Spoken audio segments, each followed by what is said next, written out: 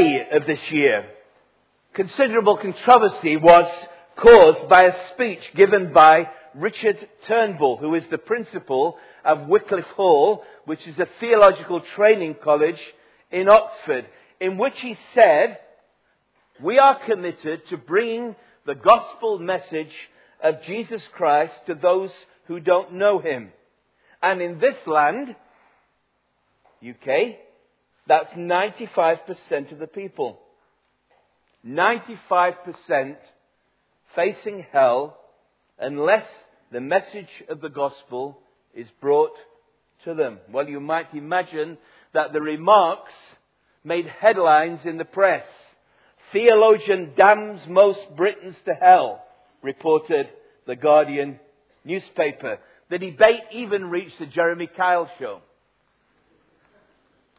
And the critics were not only members of the media, but also clerics in the church, who distanced themselves from Dr. Turnbull's remarks, not only disagreeing with his percentage, but also dismissing the existence of hell itself.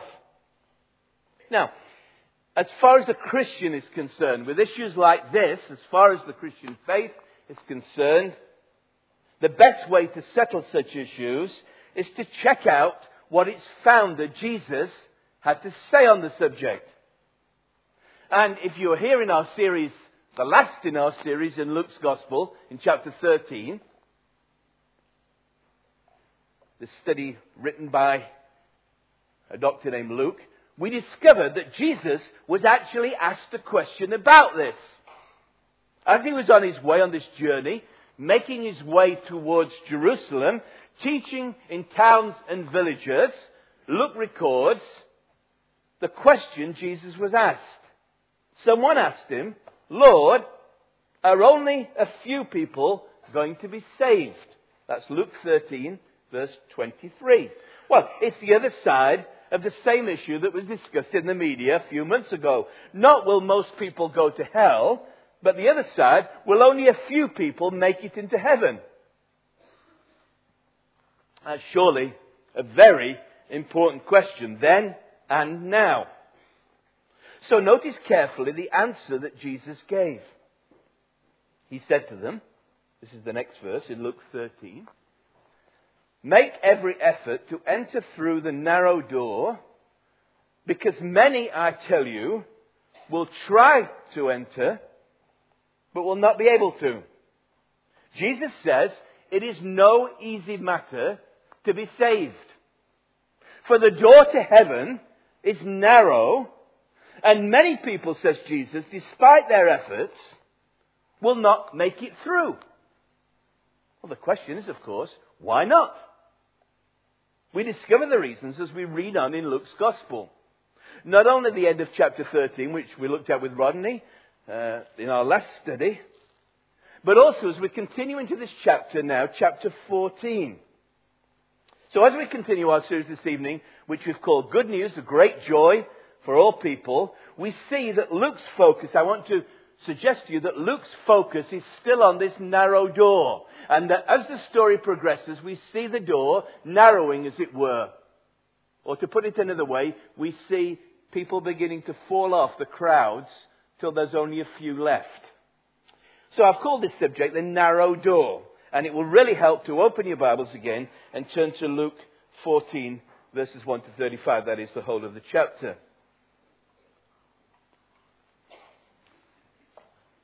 And what we discover is whether Jesus is in a house, dinner guest of a prominent religious leader and his friends, verses 1 to 24, or on the road, followed by huge crowds, verses 25 to 34, the subject is still the same.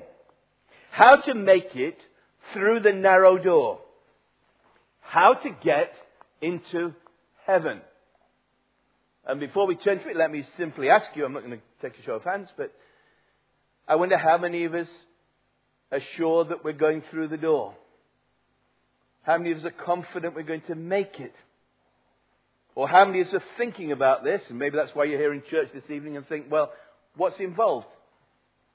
And what I want to suggest to you, in different ways of looking at this chapter, but I want to suggest to you that highlighted in this chapter are those obstacles, some of the obstacles, which will prevent a person from getting through the narrow door.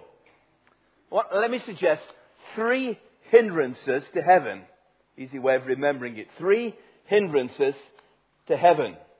Okay, here's the first one. You won't make it unless you understand God's grace. You won't make it unless you understand God's grace. Now look at the story. Once again, Jesus is guest at a meal. And while Jesus was especially criticized by the religious leaders for the kind of people's parties that he went to, and chapter 15 is all about that, God willing we'll see that next week, he was not averse to accepting meal invitations from his critics, the Jewish religious leaders, the Pharisees, the strict group, and their friends, the teachers of the law. And in this case, a prominent Pharisee invites Jesus to his home for a meal. But notice as you look at the story, there is a hidden agenda behind the invitation. For, verse 1, Jesus is being carefully watched by the Pharisee and his friends. They're not particularly looking at his table manners or his dress. They're watching to see if they can find evidence which they believe will discredit Jesus and his claims and character. In fact, all that Jesus does reflects God his Father's character. And it's a direct challenge to these religious leaders who portray a false picture of what God is like. And most important of all, what I want you to see in these verses is that they have a failed understanding of God's grace. And this is seen in what follows. So here's the story. As Jesus is sitting at the meal table, or probably more accurately reclining, because in those days they didn't sit up at tables like we do. There were couches, sofas if you like, scattered around the tables where the food was. As Jesus is reclining at the mealtime, it's a very relaxed affair. It's probably a dinner time meal or late afternoon. A man appears before him. It's not absolutely clear, but the original text suggests that, it says, and there he was, right in front of Jesus, is a man. And it's almost certain that this man has been produced for a purpose. This is a setup, although the man himself may only be an unwilling, innocent participant. It's a setup for 2 reasons. First of all, the man is sick. He's suffering from a disease called dropsy, which was a disease where the body swells up because fluids are retained within the body in the cavities and tissues. So the man is sick, but more importantly, together with that, the day is the Sabbath, the Jewish holy day. And the critics have set this up because they're going to watch and see what will Jesus do with this man on the Sabbath day. And you see, while our question might have been, can Jesus heal the man? I don't think they're too worried about that. They've seen that he can heal people before. No, their question is, will he heal the man? Will he do it?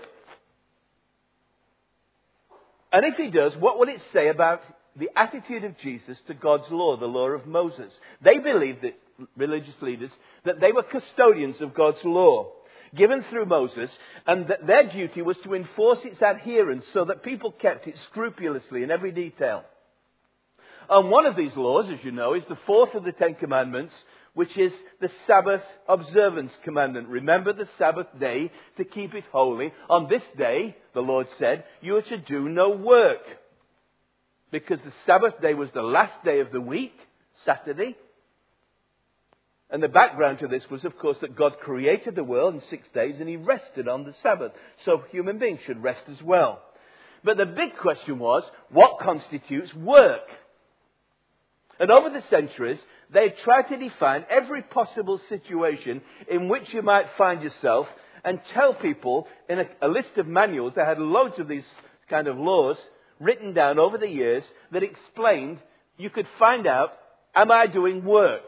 It told you things like how many yards you could walk on a Sabbath day, and after a certain number, you're into work. Told you how much you could carry on that day that constituted work.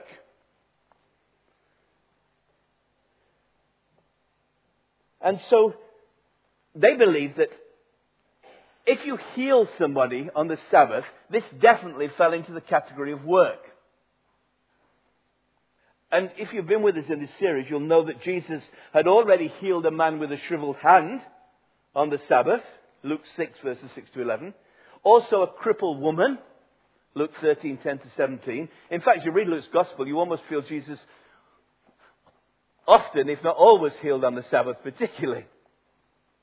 And so now he's got a fresh challenge. And the leaders are watching carefully to see, has he learnt the lesson? What's he going to do? But Jesus knows what they're thinking and saying. The word in verse 3 is literally answered. Jesus answered the Pharisees and experts in the law. And he asked them a question. Is it lawful to heal on the Sabbath or not? See, he's asking them, have you learnt the lesson about healing on the Sabbath? Have you learnt about God's grace from those previous incidents? And what happens is they refuse to answer, because if they say no, they'll appear to be harsh. If they say yes, it appears they've been inconsistent and changed their minds. And so Luke reports that they remain silent, and Jesus then embraces the man and restores him to health and sends him on his way. And when he's been dismissed, Jesus challenges them again. Look at verse 5. He asked them, if one of you has a son or an ox that falls into a well on the Sabbath day, will you not immediately pull him out? Well, of course the answer is, of course they will. On the grounds of self-interest, let alone mercy. And Jesus is saying to them, how much more will God bring immediate relief to a sick man? Sadly, they still have nothing to say, for they still don't understand God's grace. So the first thing they don't understand about God's grace is this, that God's grace is undeserved. The religious leaders believed that you get what you deserve from God. If you kept His law in every minute detail, you would prosper. If you didn't, you would suffer. And therefore they believed that people who were sick were suffering because they had sinned. They actually had lists of particular sicknesses which related to particular sins. It's commonly believed that if you suffered from dropsy, you were guilty of sexual immorality. But by healing this man with dropsy on the Sabbath, Jesus demonstrates to his critics that God's grace isn't like that. It's not deserved. His critics have nothing to say.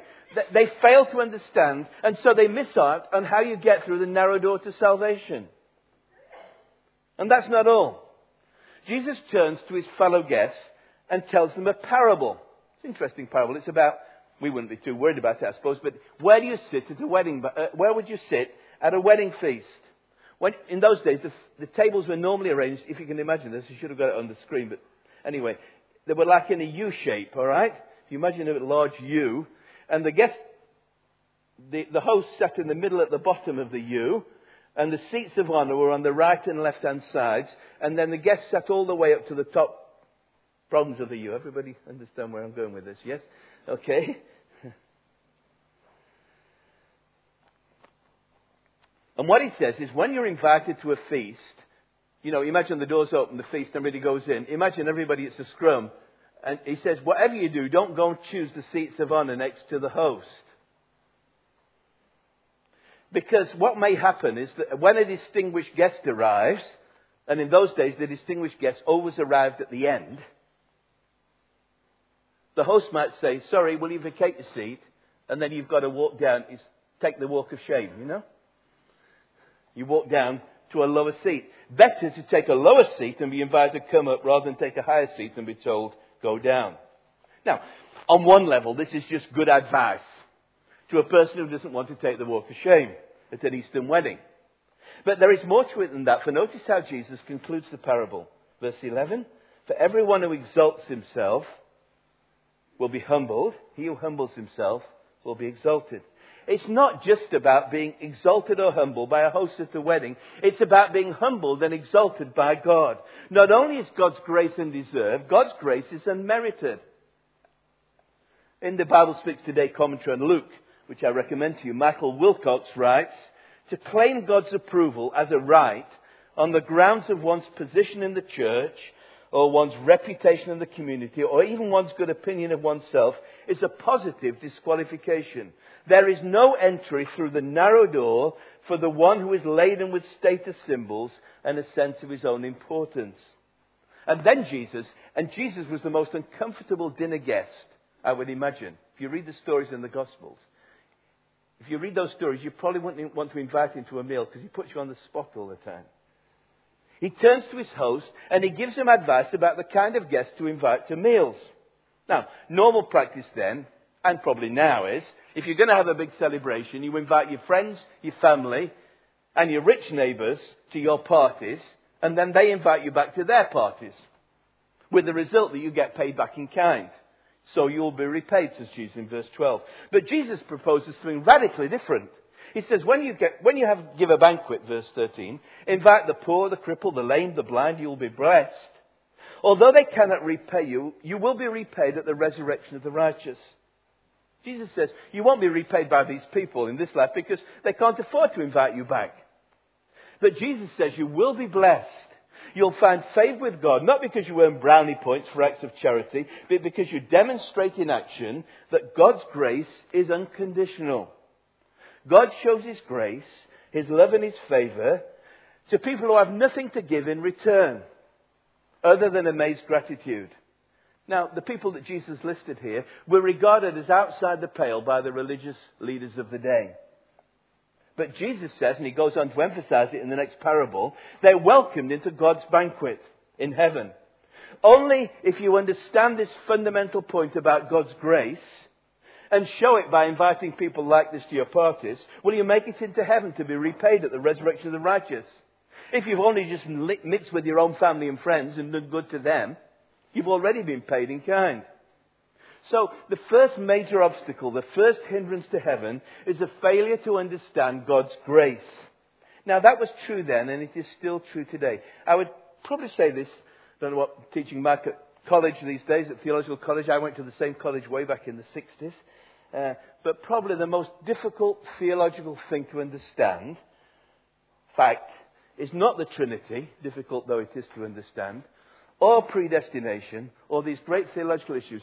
The most difficult thing to understand in terms of understanding it in your own experience, the most difficult thing to understand is God's grace. That God loves you unreservedly, not because of who you are, not because of what you've done. God just loves you because He's a gracious and loving God. None of us can make it through the narrow door by our own efforts.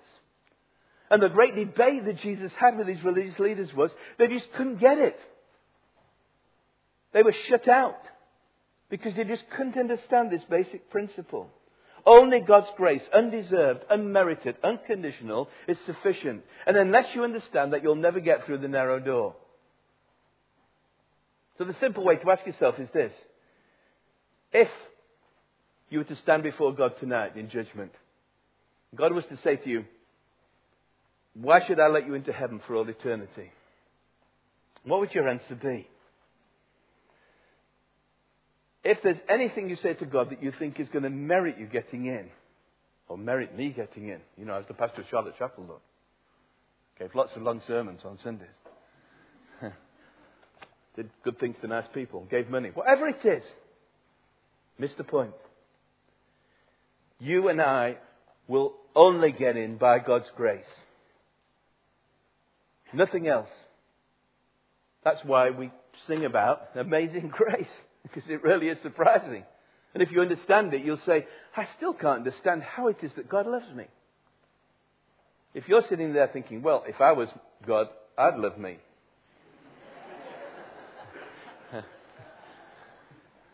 You missed the point. The person understands. You understand your own sinfulness, your own unworthiness, that God loves you. And only if you understand God's grace will you get through the narrow door. That's the first hindrance. Let's just keep moving because we've got an after church, which you've heard about. Okay. Secondly, you won't make it unless you accept God's invitation. Verses 15 to 24. Now, when Jesus said all this, have you ever been at a party where someone has suddenly said something in a loud voice that wasn't politically correct? or that was kind of off the wall or a bit embarrassing. You know, like, where on earth did you get that meat from? That was terrible. You know, you wouldn't say it, of course, polite. But Jesus always put people on the spot. And I would imagine, after he said this, there was one of those kind of embarrassed silences, you know, where everybody's looking around thinking, say something. What do you do now? And is it not the case that usually at a party, those of you who go to parties, I'm looking around, party people here, but anyway, is it not true that usually on these cases, there's someone who tries to break the tension, and what do? You say something that you think is really uncontroversial, you know, and hasn't the weather been good today, you know. Oh. And I like to think that's what happens here. There's this kind of stunned, embarrassed silence as Jesus has been talking totally contrary to the way that they think, this party of religious leaders. One of the guests says, "Blessed is the man who will eat at the feast in the kingdom of God." See, he's picked up the banquet theme. Yeah?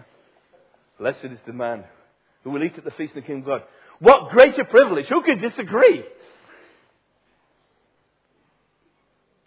What greater privilege than to be a guest at the final celebration in heaven?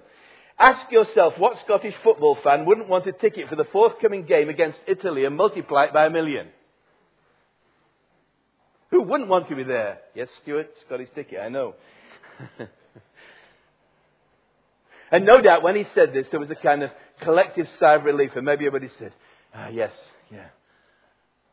In our generation, we'd all sing, you know, we'll be there, praise the Lord, we'll all be there, you know, something like that. No one can disagree with that, except Jesus. And he tells another parable. Again, it's a parable about a great banquet to which many guests are invited. Now, you need to understand the Eastern background here, and it still happens in some parts of the world today. When you organise like a wedding feast or a banquet or a big celebration, you sent out 2 invitations. Unless you understand this, you won't get the point. Okay?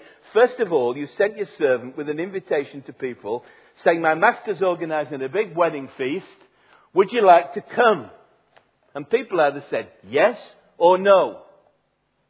But because the wedding feast usually took a lot of time to prepare, maybe days or weeks, the servant would then go around a second time to those who had said yes to tell them exactly that it's ready. And that's what the parable's about. He sent his servants to say to those who had already said they were going to come and said, come, everything's ready. That's why we sang that song. The feast is ready to begin. But amazingly, the servant discovers that when he goes around to all these people who've said, I'm going to come, they've now changed their minds. There are 3 excuses described here covering sort of 3 different areas, okay? The first 3 excuses for refusing the invitation. Do you see what they are? First of all, possessions. I have just bought a field, says one man, and I must go and see it. Please excuse me. Second is excuse of work. Another man says, I've just bought 5 yoke of oxen. I'm on my way to try them out. Please excuse me. The third doesn't even say, please excuse me. He just says, I've just got married. I can't come. Now again, you need to understand the background. Middle Eastern scholar Kenneth Bailey points out these are not valid excuses. No self-respecting Jew would buy a field without seeing it first. Or buy 5 yoke of oxen without trying them out first. Or use a marriage surely planned long ahead as a reason for non-attendance at a wedding he'd promised to come to. No, these are all inexcusable excuses. And the amazing punchline, the sting in the parable, the sting in the tail is this. Jesus says, when this big banquet comes up in heaven, people will make inexcusable excuses. Actually, people don't really want to come. Yes, my pious friend, you said, blessed is he who eats at the banquet in the feast of heaven. Jesus says, no. Most people don't want to come, and you guys don't really want to come. Why don't they want to come? Because they've got other things that they prefer to do. And that's the reason for the response of the master. The servant goes back and he says, they've all turned it down. They've all made excuses.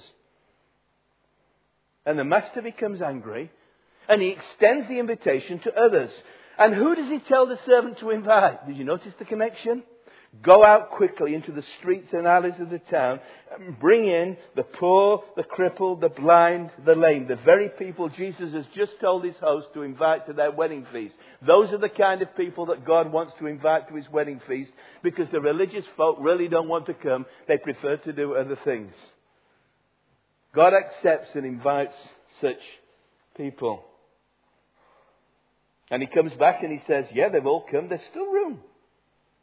And he says, go out to the roads and country lanes, make them come in so that my house will be full. The words make them have sadly been misused in the past to coerce people into accepting God's offer of salvation. What it really means is to persuade people. Persuade these people that it really is a genuine invitation, because they won't believe it. You know, when you go down at night in the graveyards and see the guys who are sleeping out and say to them, I've got a big wedding feast, I want you guys to come. Most of them won't believe it. They'll think there's something wrong here. God's grace is such. You see, the pious guest commented how privileged a person would be to be invited by God to the final feast in heaven. But Jesus says, look, you and your friends, your religious friends, you are actually missing out.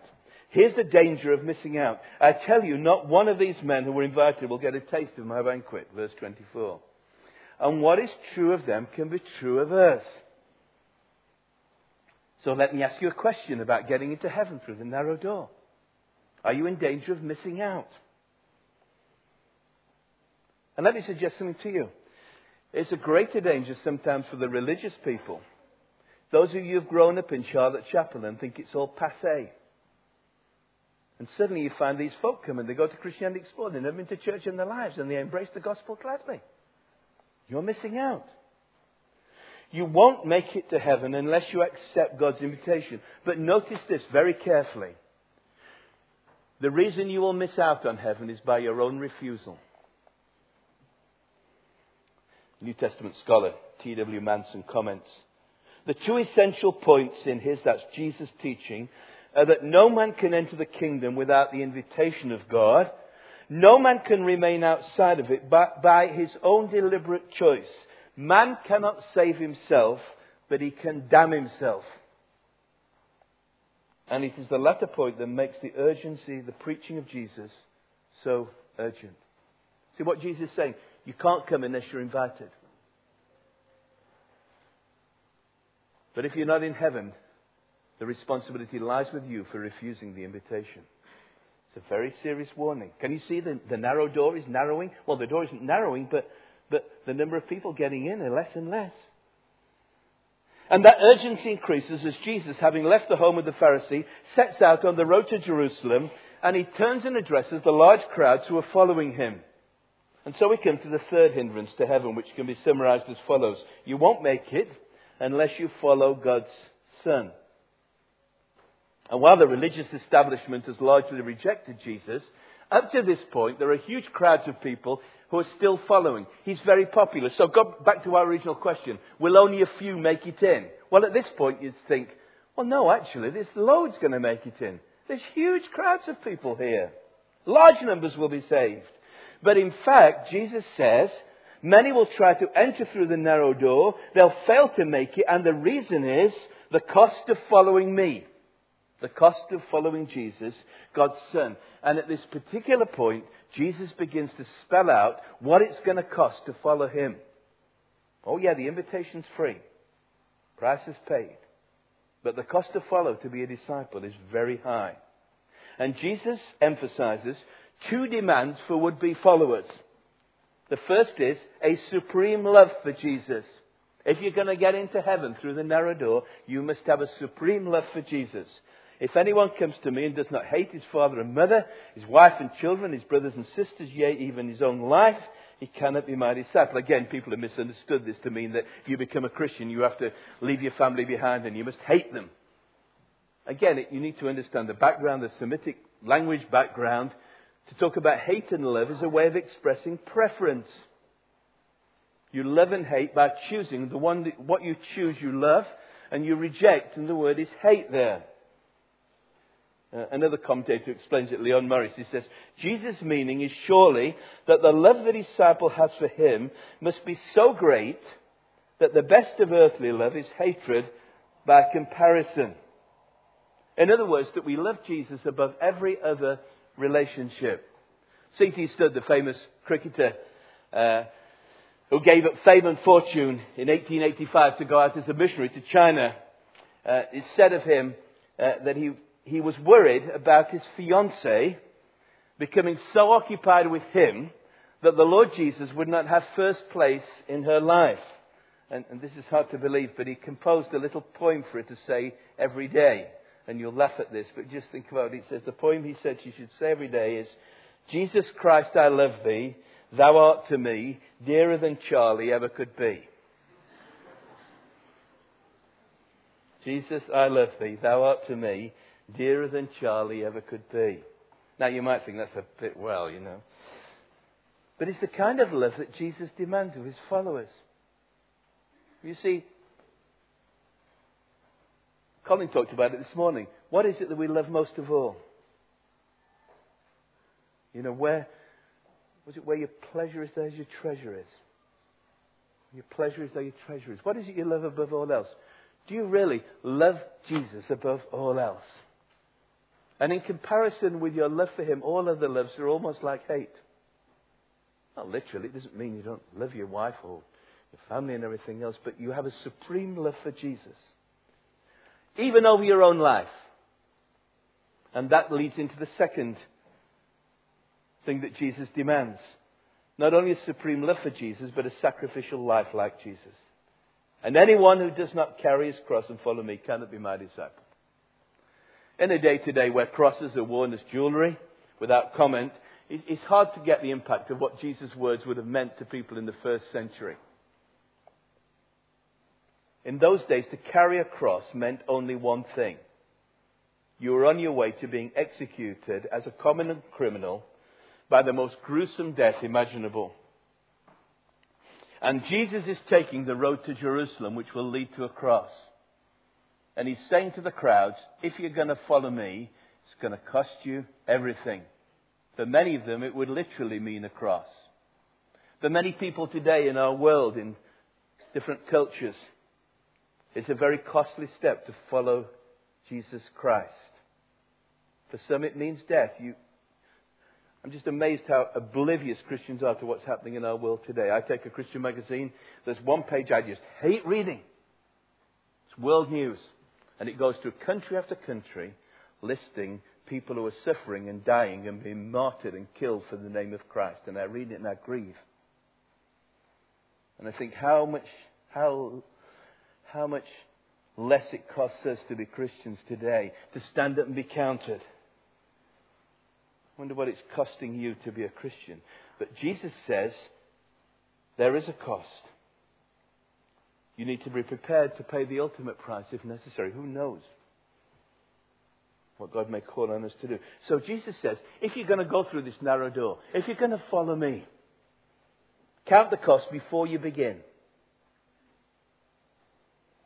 And he uses again two pictures or parables to describe what it means to count the cost before starting out.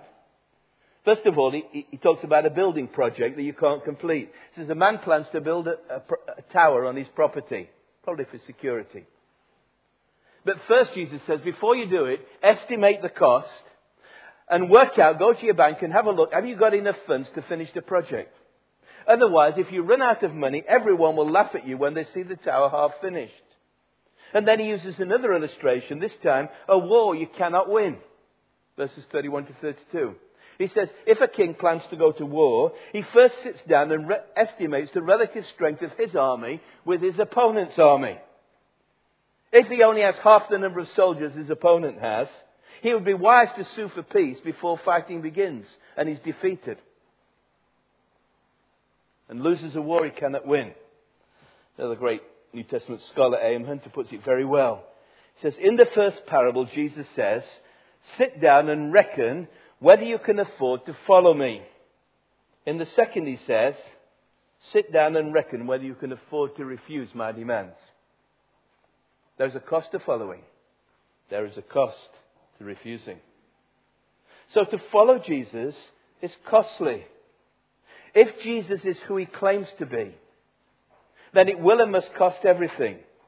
In the same way, any of you who does not give up everything he has cannot be my disciple. Now again, it doesn't literally mean that people own absolutely nothing. It means letting go of anything that is non-essential.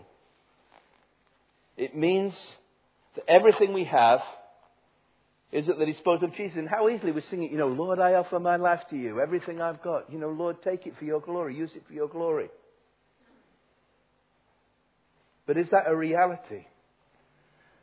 Now, can you see how narrow the door is? Can you see why few people go through it? Why many people, I think I've been in this church 15 years and sat in congregations like this. I think of people who've come through and sat here, some of them for a week, some of them for a month, some of them for 6 months, a year. And I've watched them and I've talked to some of them and explained to them the way of following Jesus. If they were all here this evening, you wouldn't have got in for the queue down Princes Street. Because many people come and they look and they count the cost and they say, you say, I'd love to get to heaven, be sure, but actually I've got other things I prefer to do. Other things I love more. It's all or nothing. And so Jesus concludes by saying to me, you may wonder, what's this got to do with the rest of the passage? He says, salt is good, but if it loses its saltiness, how can it be made salty again? It's fit neither for the soil nor for the manure heap. It's thrown out. He who has ears to hear, let him hear. What is he saying? Well, salt in Jesus' day, before the scientists tell us that salt can't lose its saltiness because sodium chloride is sodium chloride, all right? Before you tell me that at the door. In ancient days, salt was often gathered from places like the Dead Sea, from salt pans, from dried out salt pans, and it was mixed in with impurities like gypsum and gravel and other bits of white powder. And it was possible that the salt part could be leached out so that in the end you had no salt. It had lost its saltiness. And when that happens, Jesus says, the salt's fit for nothing. You can't even use it for manure or, the manure heap to fertilize on the soil. It's no good at all. Now, what is he saying that for? He's saying you cannot be a kind of disciple who comes along and you follow Jesus, but you've never really counted the cost. You're a Christian who has no distinctiveness. You've lost anything that makes you stand out as a fully devoted follower of Jesus Christ. You're not in our chapel motto, you're not conspicuous for Christ. If I'm a disciple who's unwilling to count the cost and follow Jesus, I lose my saltiness, my distinctiveness, and the result is, as far as God is concerned, I'm useless. Darrell Bock, American New Testament scholar, comments, how horrible to be thrown away by God when one could have been used by Him. So consider the cost. Have the resolve of a disciple who fully pursues God. Luke's call is to hear the warning and respond with faithfulness. He who has ears to hear, let him hear. That's what we began with. What we prayed at the beginning. So, how are you responding to what God has said to you this evening in my somewhat stumbling words? Let me say something finally in conclusion. We began with our theme, the narrow door. If you've ever been to Bethlehem, and sadly it's a place that less and less people are going to because of the political situation, but if you have, you will have visited the Church of the Nativity. It's the traditional site of the birthplace of Jesus, the church there. The original doors to the inner site were bricked off many years ago to stop invaders entering on horseback through the door. Now, if you go there today, still today, there's only one way in through a very, very low and narrow door. It's actually called the Door of Humility. A few weeks ago, it was about 3 weeks ago, Condoleezza Rice, the American Secretary of State and a professing Christian, visited Bethlehem and the church. And although she's one of the most powerful people in the world, she had to stoop and to enter. And she could only enter alone. And so must all of us who follow Jesus. Not only in His humble birth in His stable, but in His humiliating death on a cross.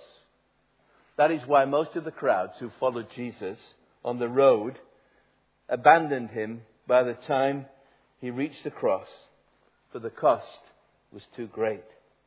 That is why still today, as Jesus Himself said, Matthew 22:14, many invited, but few are chosen. And that is why the words of Jesus still challenge us today. Make every effort to enter through the narrow door, because many, I tell you, says Jesus, will try to enter will not be able to. Let's make sure by God's grace that we enter the narrow door, no matter what the cost may be. Let's pray.